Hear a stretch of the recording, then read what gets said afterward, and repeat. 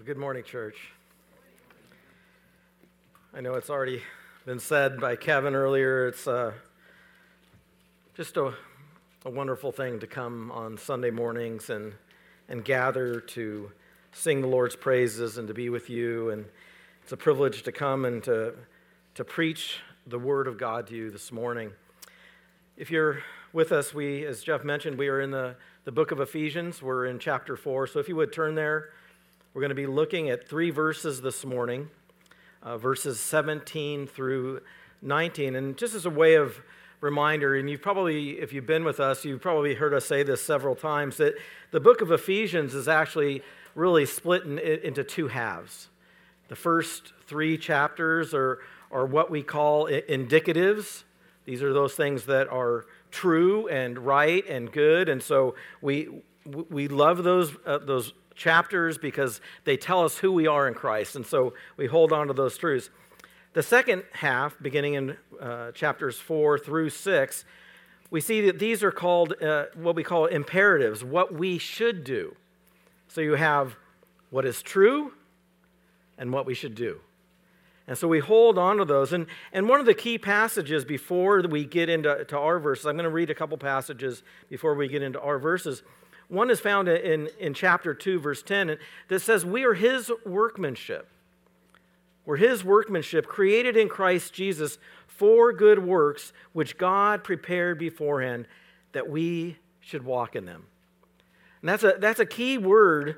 That word walk is a key word in the book of Ephesians. And you're going to see it and hear it over again in my preaching today, but also in the weeks to come. That word walk actually is synonymous to the word live.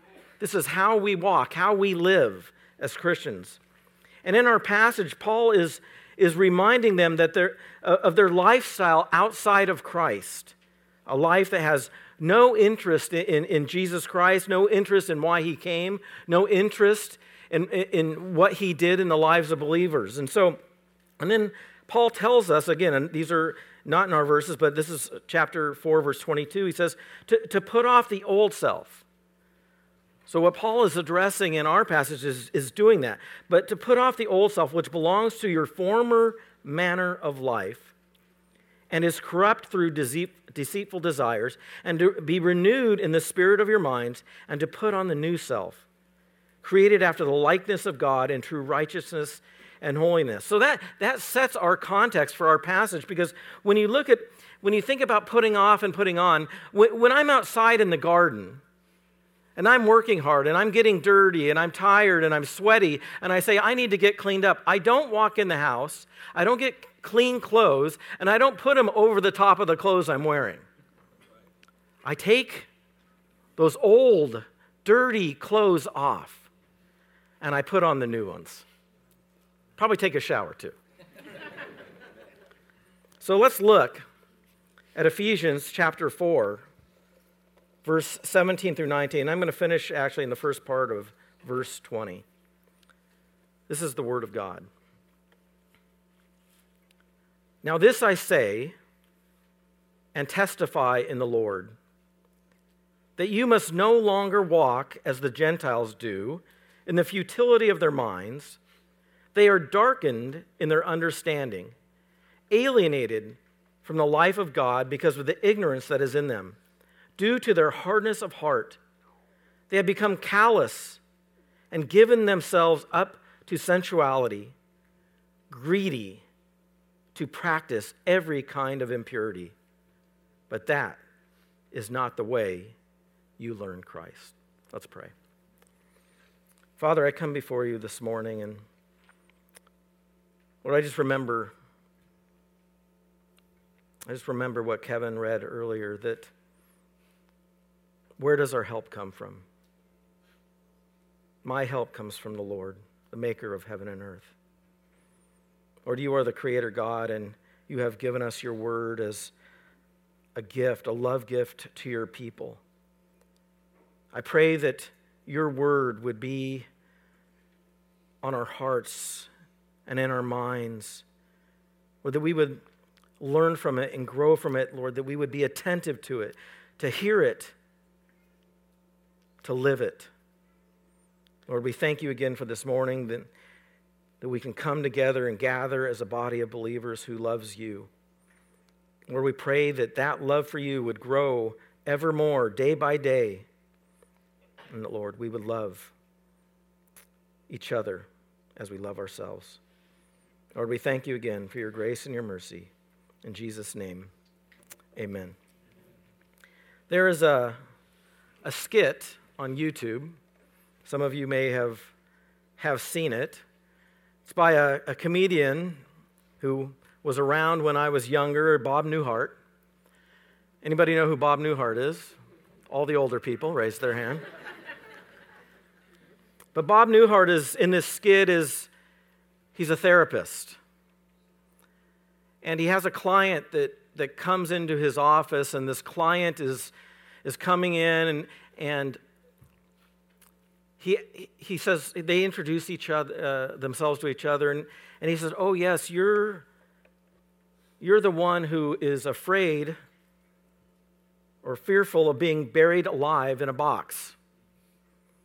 And she says, "Yeah, that's why I'm here." And he tells her, "Well, let me just tell you about the billing for our meeting." He says it's $5 for the first 5 minutes. After that, it's free.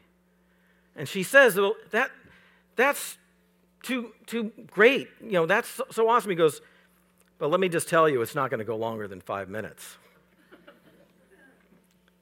And he says, so go ahead and tell me what your issue is." And so she says, "You know, I'm afraid of being buried alive in a box." And he says, "Okay, well, I'm gonna give you my counsel right now." And he says, "It's just 2 words." She says, "Well, should I write it down?" He goes, "No, most people can remember these 2 words." And he says, "Stop it." And she says, "Well, I can't. I can't stop it." He says, "We don't go there."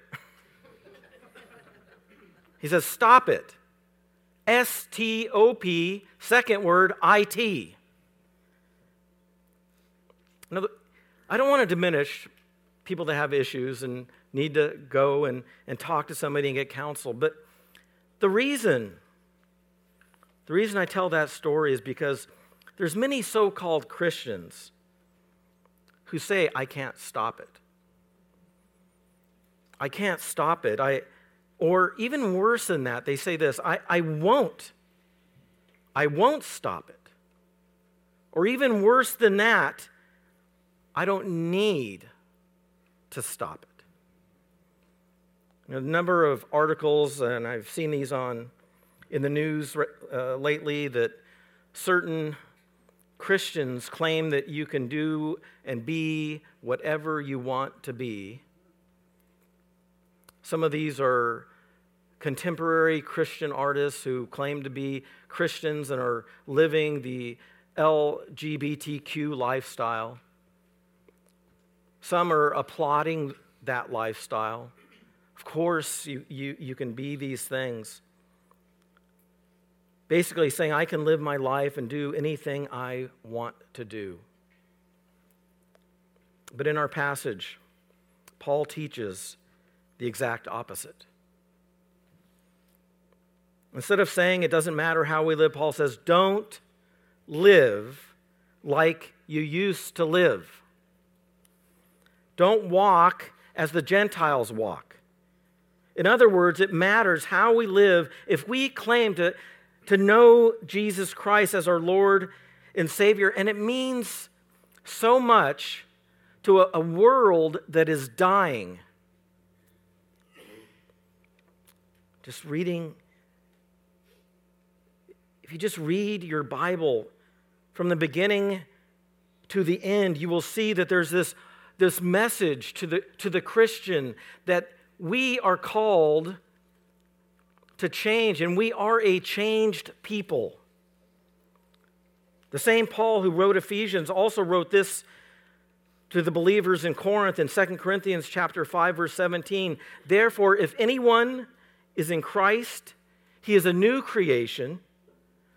old things have passed away. Behold, the new has come.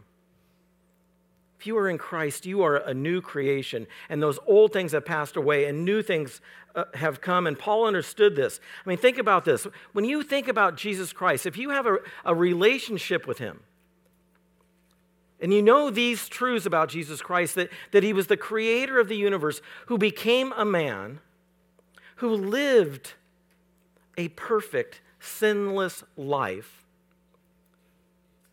who voluntarily died on a cross for your sins, who rose from the grave, who ascended to the Father's side. If you have a relationship with him, can that relationship not have an effect on you? No, that relationship has to have an effect on you. When I think about my relationships that I have with you, they have an effect on me. When I think about my relationships with my family, they have an effect on me. When I think about my relationships with my fellow pastors, they have an effect on me. And those are good effects. We know, though, that we can be influenced by others, too, as well, right? See, the Bible says that iron sharpens iron as one man sharpens another. But it also says bad company corrupts good morals. Who we hang with matters. But when you've been with Jesus, that's what matters. It changes everything. And if it doesn't change, the question is, have you been with Jesus?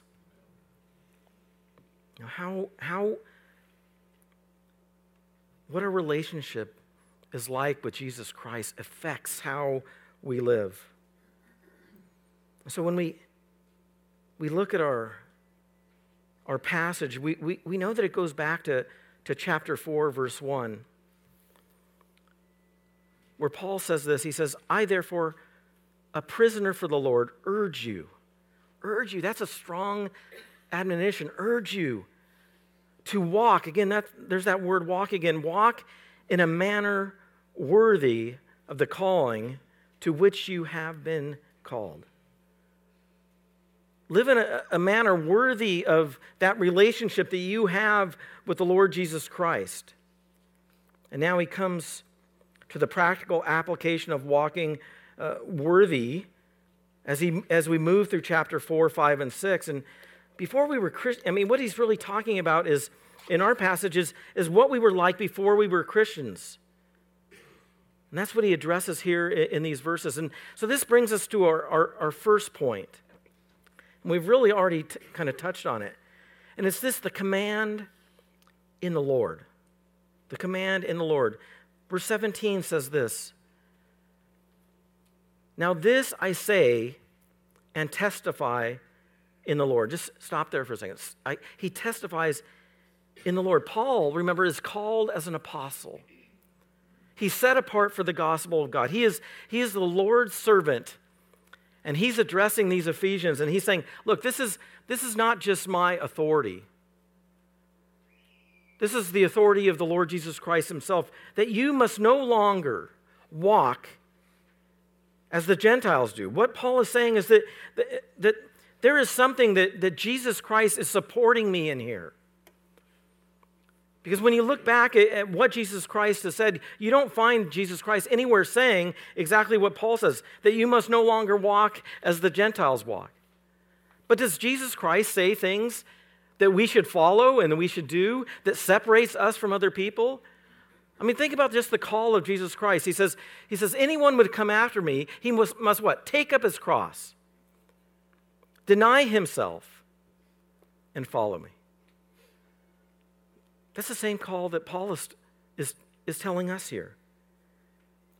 But when I was thinking about this, what exactly has Jesus said? I couldn't help but be drawn to the Sermon on the Mount. And in chapter 5, I'm just going to share a few verses from the Sermon on the Mount, because Jesus says so many things that are so important for us because there are people who will say, Jesus will accept me exactly who I am, and I don't have to change. And there is some truth to that, right? Jesus accepted me as I am. But he caused me to be born again to a living hope. And being born again to a living hope, he sets a new path for my life. No, Jesus will. I mean, if you're here and you don't know him, if what I'm reading to you is not, like you can't say, oh, I'm on the side where Jeff is, then you're missing it. No, Jesus will accept you, but he calls us to repent and to believe and to follow after him. But listen to what some of the things Jesus says in the Sermon on the Mount. He says, and I want you to notice that he's calling them to be different. He says, you are the salt of the earth. But if the salt has lost its taste, how shall its saltiness be restored? It is no longer good for anything except to be thrown out and trampled under people's feet. You are the light of the world. The city set on a hill cannot be hidden. Nor do people light a lamp and put it under a basket, but on a stand, and it gives light to all who are in the house. In the same way, let your light shine before others, so that they may see your good works and give glory to your Father who is in heaven. Doesn't that sound like Jesus wants us to live differently?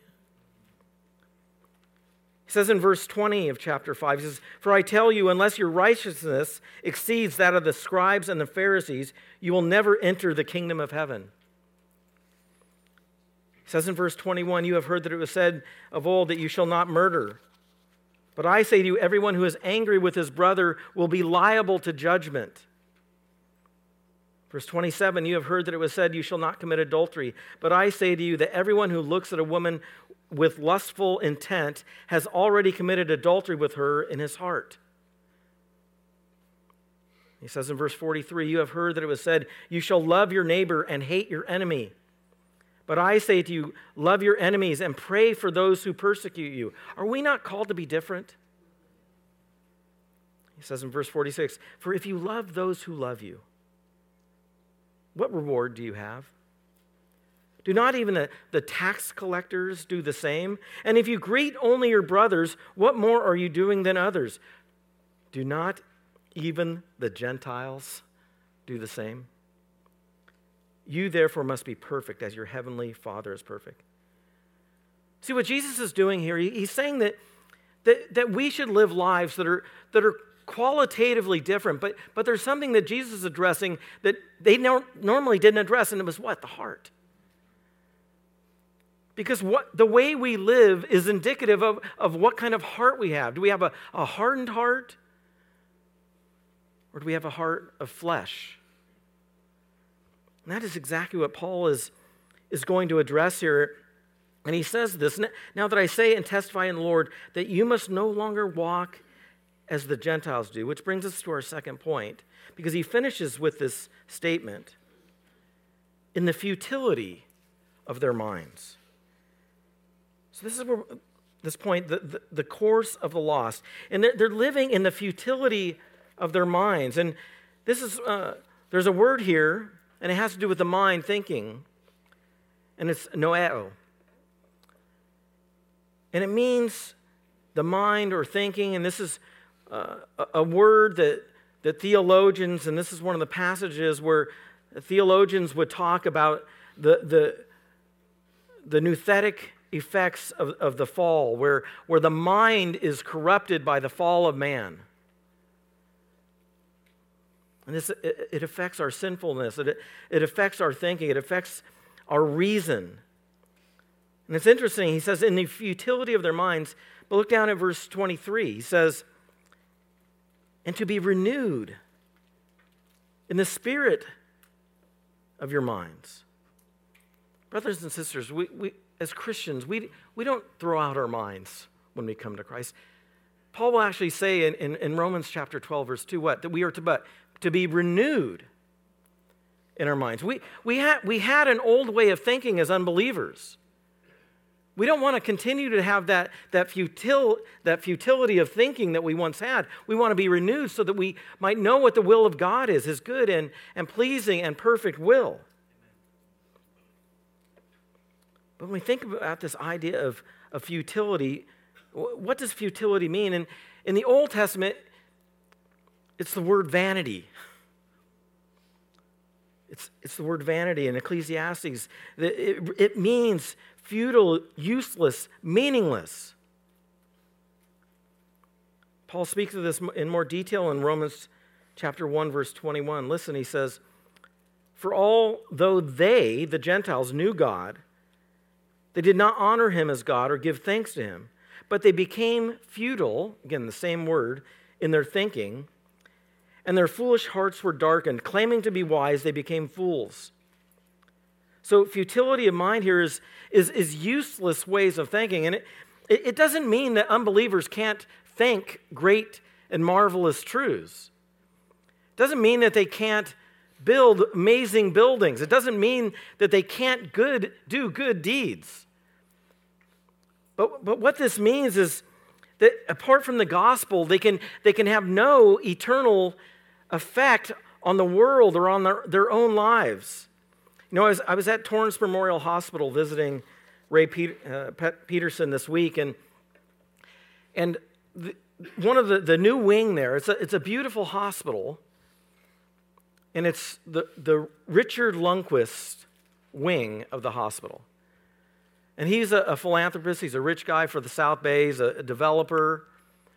And he has built this hospital, and there's this one corridor that has plaques and plaques of people who have donated to this hospital. I'm going to tell you that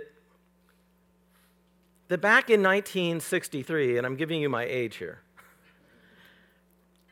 Back in 1963, I was born in a new hospital. Brand new hospital. You know where it is today? Torn down to build a bigger hospital.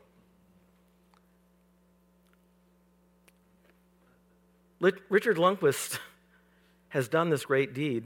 100 years from now, it'll be torn down to have something else built in its place by some other philanthropist.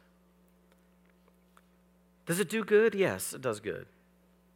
It's a good hospital, but it doesn't have any lasting effect. It's really vanity in the end. So it doesn't mean that the Gentiles don't do things. And I heard this illustration, and it's about kids playing with bubbles. Everybody likes it, right? Even adults like doing it for their children. But you blow bubbles, and they're neat. They're colorful. Kids go, wow. And then what happens? They pop. They pop, and they're gone. Never to be seen again. Vanity, futility. Apart from Christ, that's the thinking of the unbeliever. John MacArthur, in his commentary, says this: the unregenerate person plans and resolves everything on the basis of his own thinking. He becomes his own ultimate authority, and he follows his own thinking to its ultimate outcome of futility, aimlessness, and meaninglessness, to the self-centered emptiness that characterizes our age. Isn't that the way our culture is? Our culture is aimless, and they believe that they're following the right path, yet we know that they're not. No, they are futile in their thinking. It's vanity, and that's the course of their lives, and they have no person. But it brings us to our third point, and it brings us to the question of why are they futile in their thinking? We see this in the beginning of verse 18, and it's the condition of the lost. They are darkened. They are darkened in their understanding. Why are they futile in thinking? Because they're darkened in their understanding. And to have dark means what? To be without light. What Paul is getting at is that there's something that is clouding their vision. They can't see the truth of the gospel of Christ. Paul will say in 2 Corinthians chapter 4, verse 4, he says, in their case, the God of this world has blinded the minds of the unbelievers to keep them from seeing the light of the gospel of the glory of Christ. That's what being darkened in your understanding means. It's a life that doesn't see the things of God. It's a light that is living in a dark world that can't follow God's plans. It's being darkened that means that you can't understand the things of God, the things of eternity, the things of this world are darkened. Years ago, I was probably had just started driving, probably 16 years old, and I was visiting my grandparents. They lived on a little farm in Missouri. And I don't know why they did this, but they let me drive. And we were driving home from some friend's house one late night on this road, and it's dark and it began to rain. Anybody been in a thunderstorm in the middle of the country? It was raining so hard as I'm driving home that the windshield wipers are taking the water off the window, but the rain is so heavy that I can't even see the front of the car. Dark, scary. And so my dad, I thought this was brilliant. My dad says, drive on the side. So there's a paved part and then there's the dirt shoulder. And he had me drive onto the dirt shoulder and then back on. So I was back and forth all the way home. Because it told me where I was. If I continued to go this way, I could be in the ditch. If I continued to go this way, I could be in the other lane. And so I was doing this back and forth, going about 5 or 10 miles an hour. Not very fast. But it was my guide.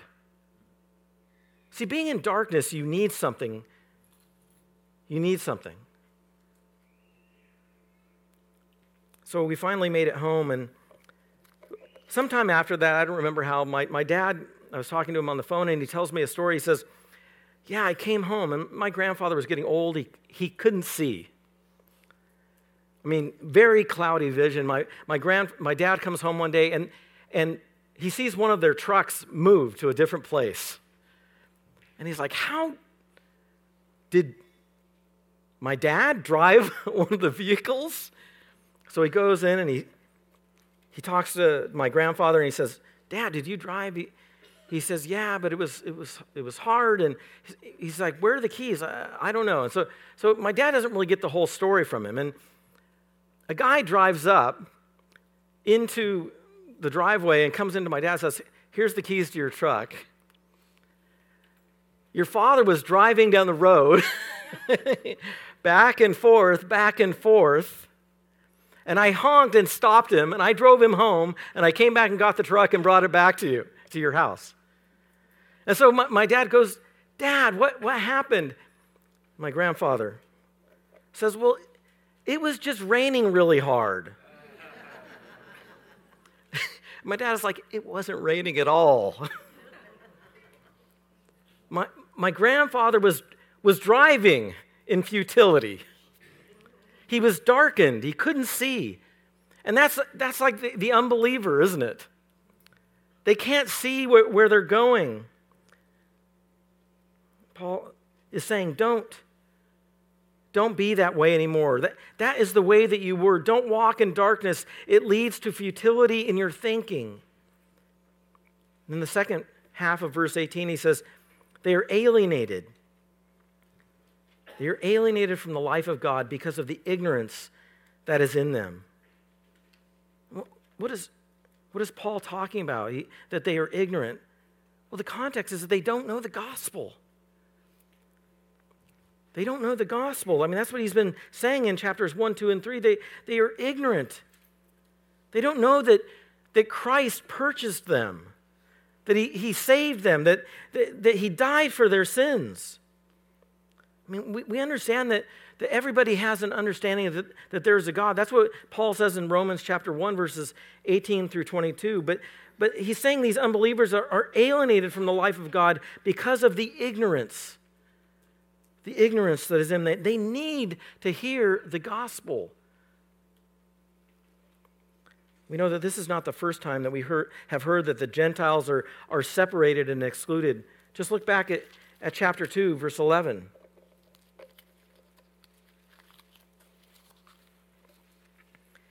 In chapter 2, verse 11 and 12,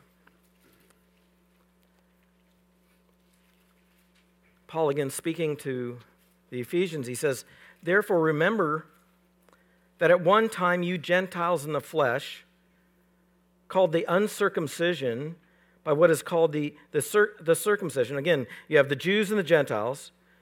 The circumcision, which is made in the flesh by hands. Remember that you were at that time separated from Christ, alienated from the commonwealth of Israel, and strangers to the covenants of promise, having no hope and without God in the world. So that's what Paul is addressing to the Ephesians, right? That they at one time were in this state. But look at verse 13 of chapter 2. He says, "But now in Christ Jesus, you who once were far off have been brought near by the blood of Christ." That's the change that takes place. We've been brought near. We were once far off. We need the gospel proclaimed to us.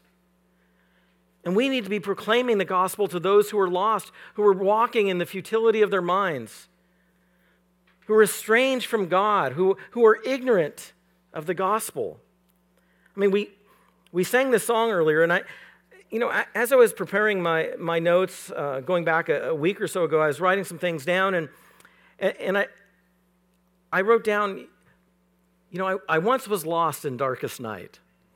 And I thought, I got to talk to Noah and tell him to sing "All I Have Is Christ." And I forgot to. But I thank God that Noah is looking at this passage and he's saying, wow, this is a perfect song for this. And I couldn't help but agree. So I want to read the lyrics to you, even though we just sang it. He says, "I once was lost in darkest night." Isn't that true of who we were? "Yet thought I knew the way." Isn't that the way unbelievers are? They think they know the way. They're walking in their futility. "The sin that promised joy and life had led me to the grave. I had no hope that you would own a rebel to your will. And if you had not loved me first, I would refuse you still. But as I ran my hell-bound race, indifferent to the cost, you looked upon my helpless state and led me to the cross. And I beheld God's love displayed. You suffered in my place. You bore the wrath reserved for me. Now all I know is grace. Now, Lord, I would be yours alone and live that all might see. The strength to follow your commands could never come from me. Oh, Father, use my ransomed life in any way you choose, and let my soul forever be. My only boast is you. Our sin condemns us. Our sin condemns us. We can't dig ourselves out of the hole of despair. No, but Christ, in his love and his mercy, has reached down and he has saved us. He has took the cross upon himself. He has bore our sin. He has lived a righteous life, and he bestows on us his righteousness. What a glorious, glorious God we have. Ephesians Chapter 2, verse 1 says that we were dead in our sins and our trespasses. We were dead in our trespasses and sins, in which we once walked. Again, there's that word, according to the course of this world, according to the prince of the power of the air, that is Satan. Gentiles are excluded from God, and it's because of the ignorance of not knowing the gospel. But there's also there's a resistance that we see. There's a resistance to the gospel that people have because of the hardness of their hearts. So even though we proclaim, we know that some are not going to come. Probably the most famous verse in the Bible is John 3:16, right? For God so loved the world that he gave his one and only Son, that whosoever believe in him should not perish but have everlasting life. But just a few verses later, in verse 19 of John 3, he says this, and this is the judgment. This is Jesus speaking. And this is the judgment. The light has come into the world, and people loved the darkness rather than the light because their works were evil. For everyone who does wicked things hates the light and does not come to the light, lest his works should be exposed.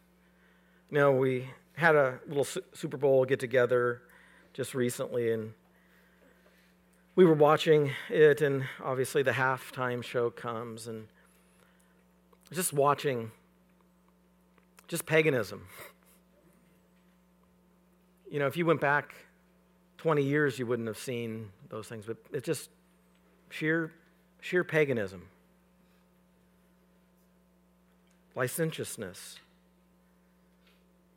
Recently, I saw an article that there's a statue that was just placed on the top of a Manhattan courthouse, a pagan goddess next to Moses. When we look at our world, we see how really troubled it is. But I want to encourage you in this, that this is not new. It may be new to this country, but it's not new. Just think what Paul is writing to. He's writing to the Ephesians.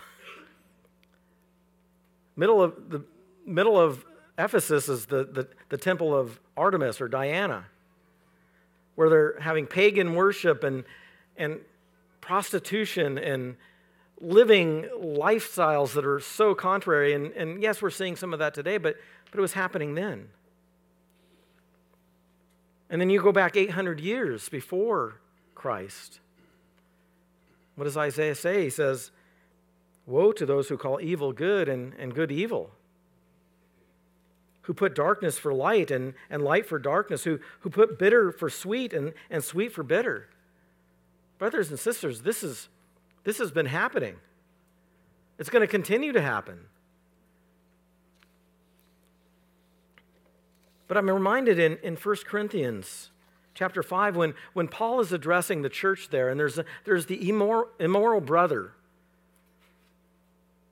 This immoral brother, he calls himself a Christian, and he's living an immoral life. Paul tells them, he says, do not judge those outside.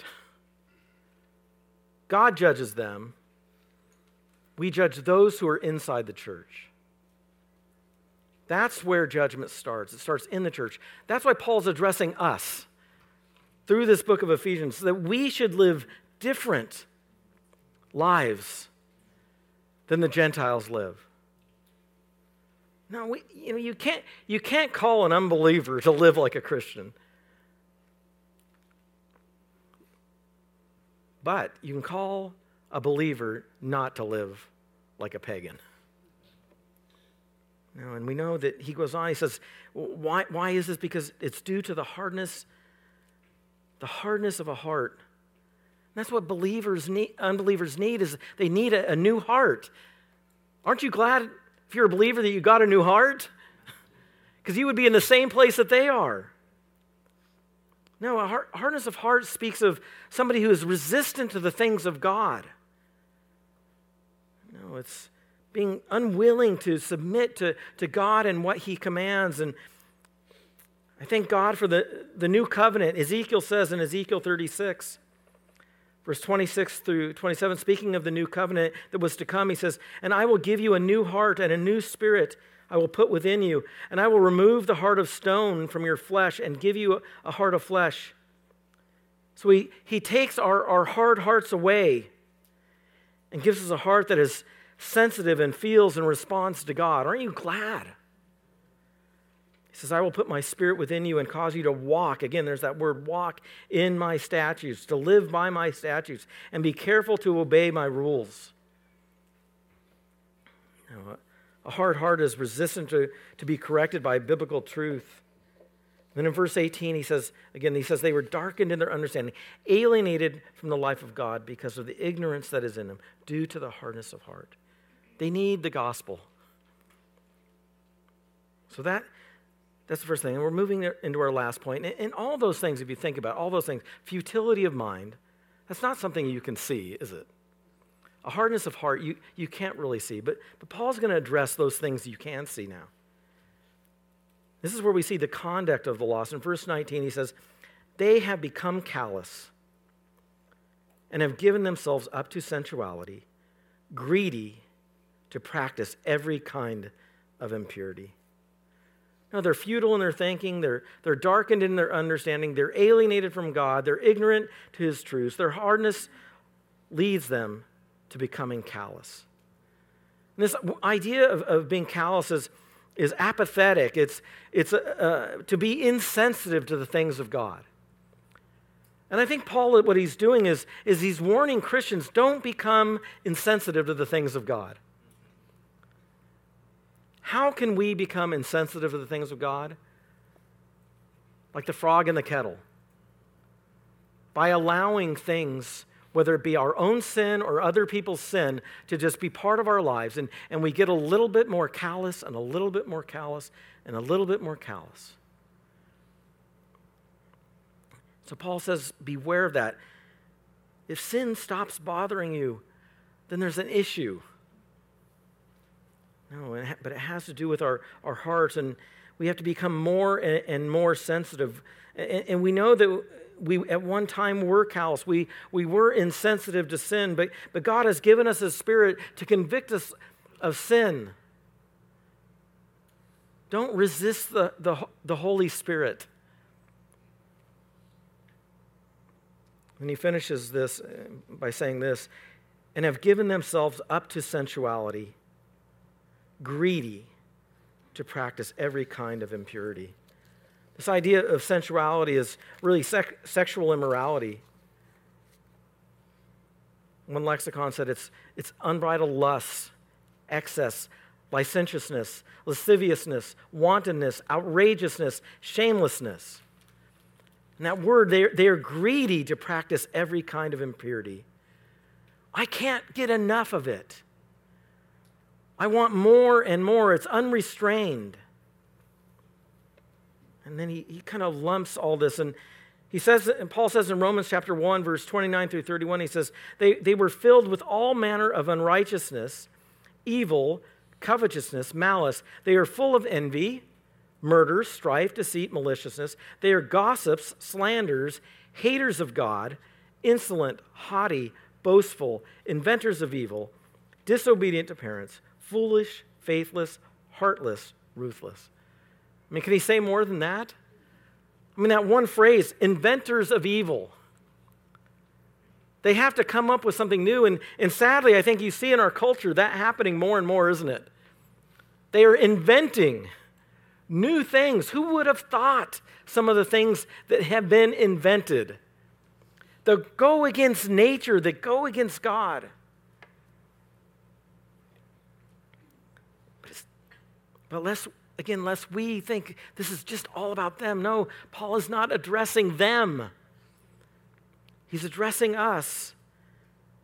And he says they're faced with every kind of impurity. And I think what he means is that, again, that we need to put off our old self and put on our new self. And he's going to say in verse 25 through 29, I just want to read this. We'll cover it in the next week or so. And it says, therefore, having put away falsehood, that's what we need to do.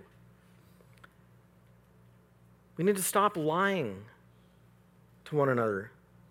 He says, let each one of you speak the truth to his neighbor. He says in verse 26, be angry and do not sin. We need to be peacemakers and love and listen to each other. Verse 28 says, let the thief no longer steal. We need to stop being thieves. And that covers a lot of different areas of how we, are you truthful on your taxes? Are you honest with people? You know, I went to buy a desk this week. And, you know, it was on Facebook Marketplace. I've been looking for a certain kind of desk for my office at home. And I have an office at home because we have an empty nest now. So I get to have an old room, and I've got plans for it. And I went to buy this old metal tanker desk.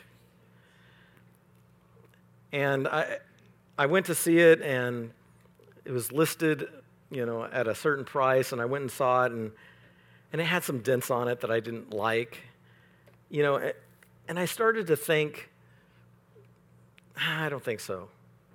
And I could tell the lady was disappointed, and she's like, well, I can come down in price. And, you know, I sort of think, well, okay, you know, let me do that. Let me come down in price. And finally, I said, no, it's okay. I'll take it, full price. And I said, I just want to be a blessing to you. You know, I want to be a blessing to you. Why do I have steal no longer? No, it wouldn't have been stealing. I could have bargained. And I'm not saying bargaining is not a good thing to do, but I wanted to be light to this lady. And I wanted to be a light to my son who was there with me. That I didn't have to get a bargain. That I could be a blessing. No, he tells us, put away these things. And Paul's point is, this is how you used to be. This is how you used to be. Don't live that way anymore. And if you are an unbeliever here, that's the way you still are. Don't be fooled by the futility of your thinking. Don't be fooled by the darkened understanding that you have. But listen to the gospel. Listen to the gospel of Jesus Christ, that he came and he lived that perfect life. That he died really a perfect death in our place. And put your trust in him and become that new creation. And if you are a believer and you're living like an unbeliever, stop it. Stop it. And how you do that is to remember. Remember that you have been brought to life from death. Again, Paul is not calling the Gentiles to live like Christians. He's calling us as Christians not to live like the Gentiles. Don't follow their course, the course of the Gentiles, living in the futility of their mind. Instead, have your mind renewed. If you're struggling as a Christian, be in the Bible. Read your Bible. Grow in your relationship with Jesus Christ, and he'll have a transforming work on your life. Remember your condition. You're not like them. You are a new creation in Christ. Old things have passed away, new things have come.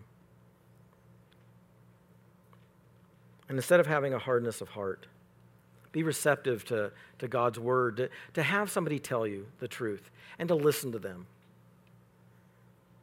And rather than being callous, be sensitive to sin. And remember that it is our Savior who committed no sin that gave his life for us. And why do we do this? Because it matters, right? It matters for us as Christians that we would live differently than this world. Amen? Let's pray. Father, I thank you for this day that we have gathered to worship you. You are worthy to receive worship and praise. You are a glorious God. And we thank you for giving your beloved Son, who is the propitiation for our sins, but not ours only, but the sins of the whole world, Lord, that may we be people who go and tell the world about Jesus. In his name we pray. Amen.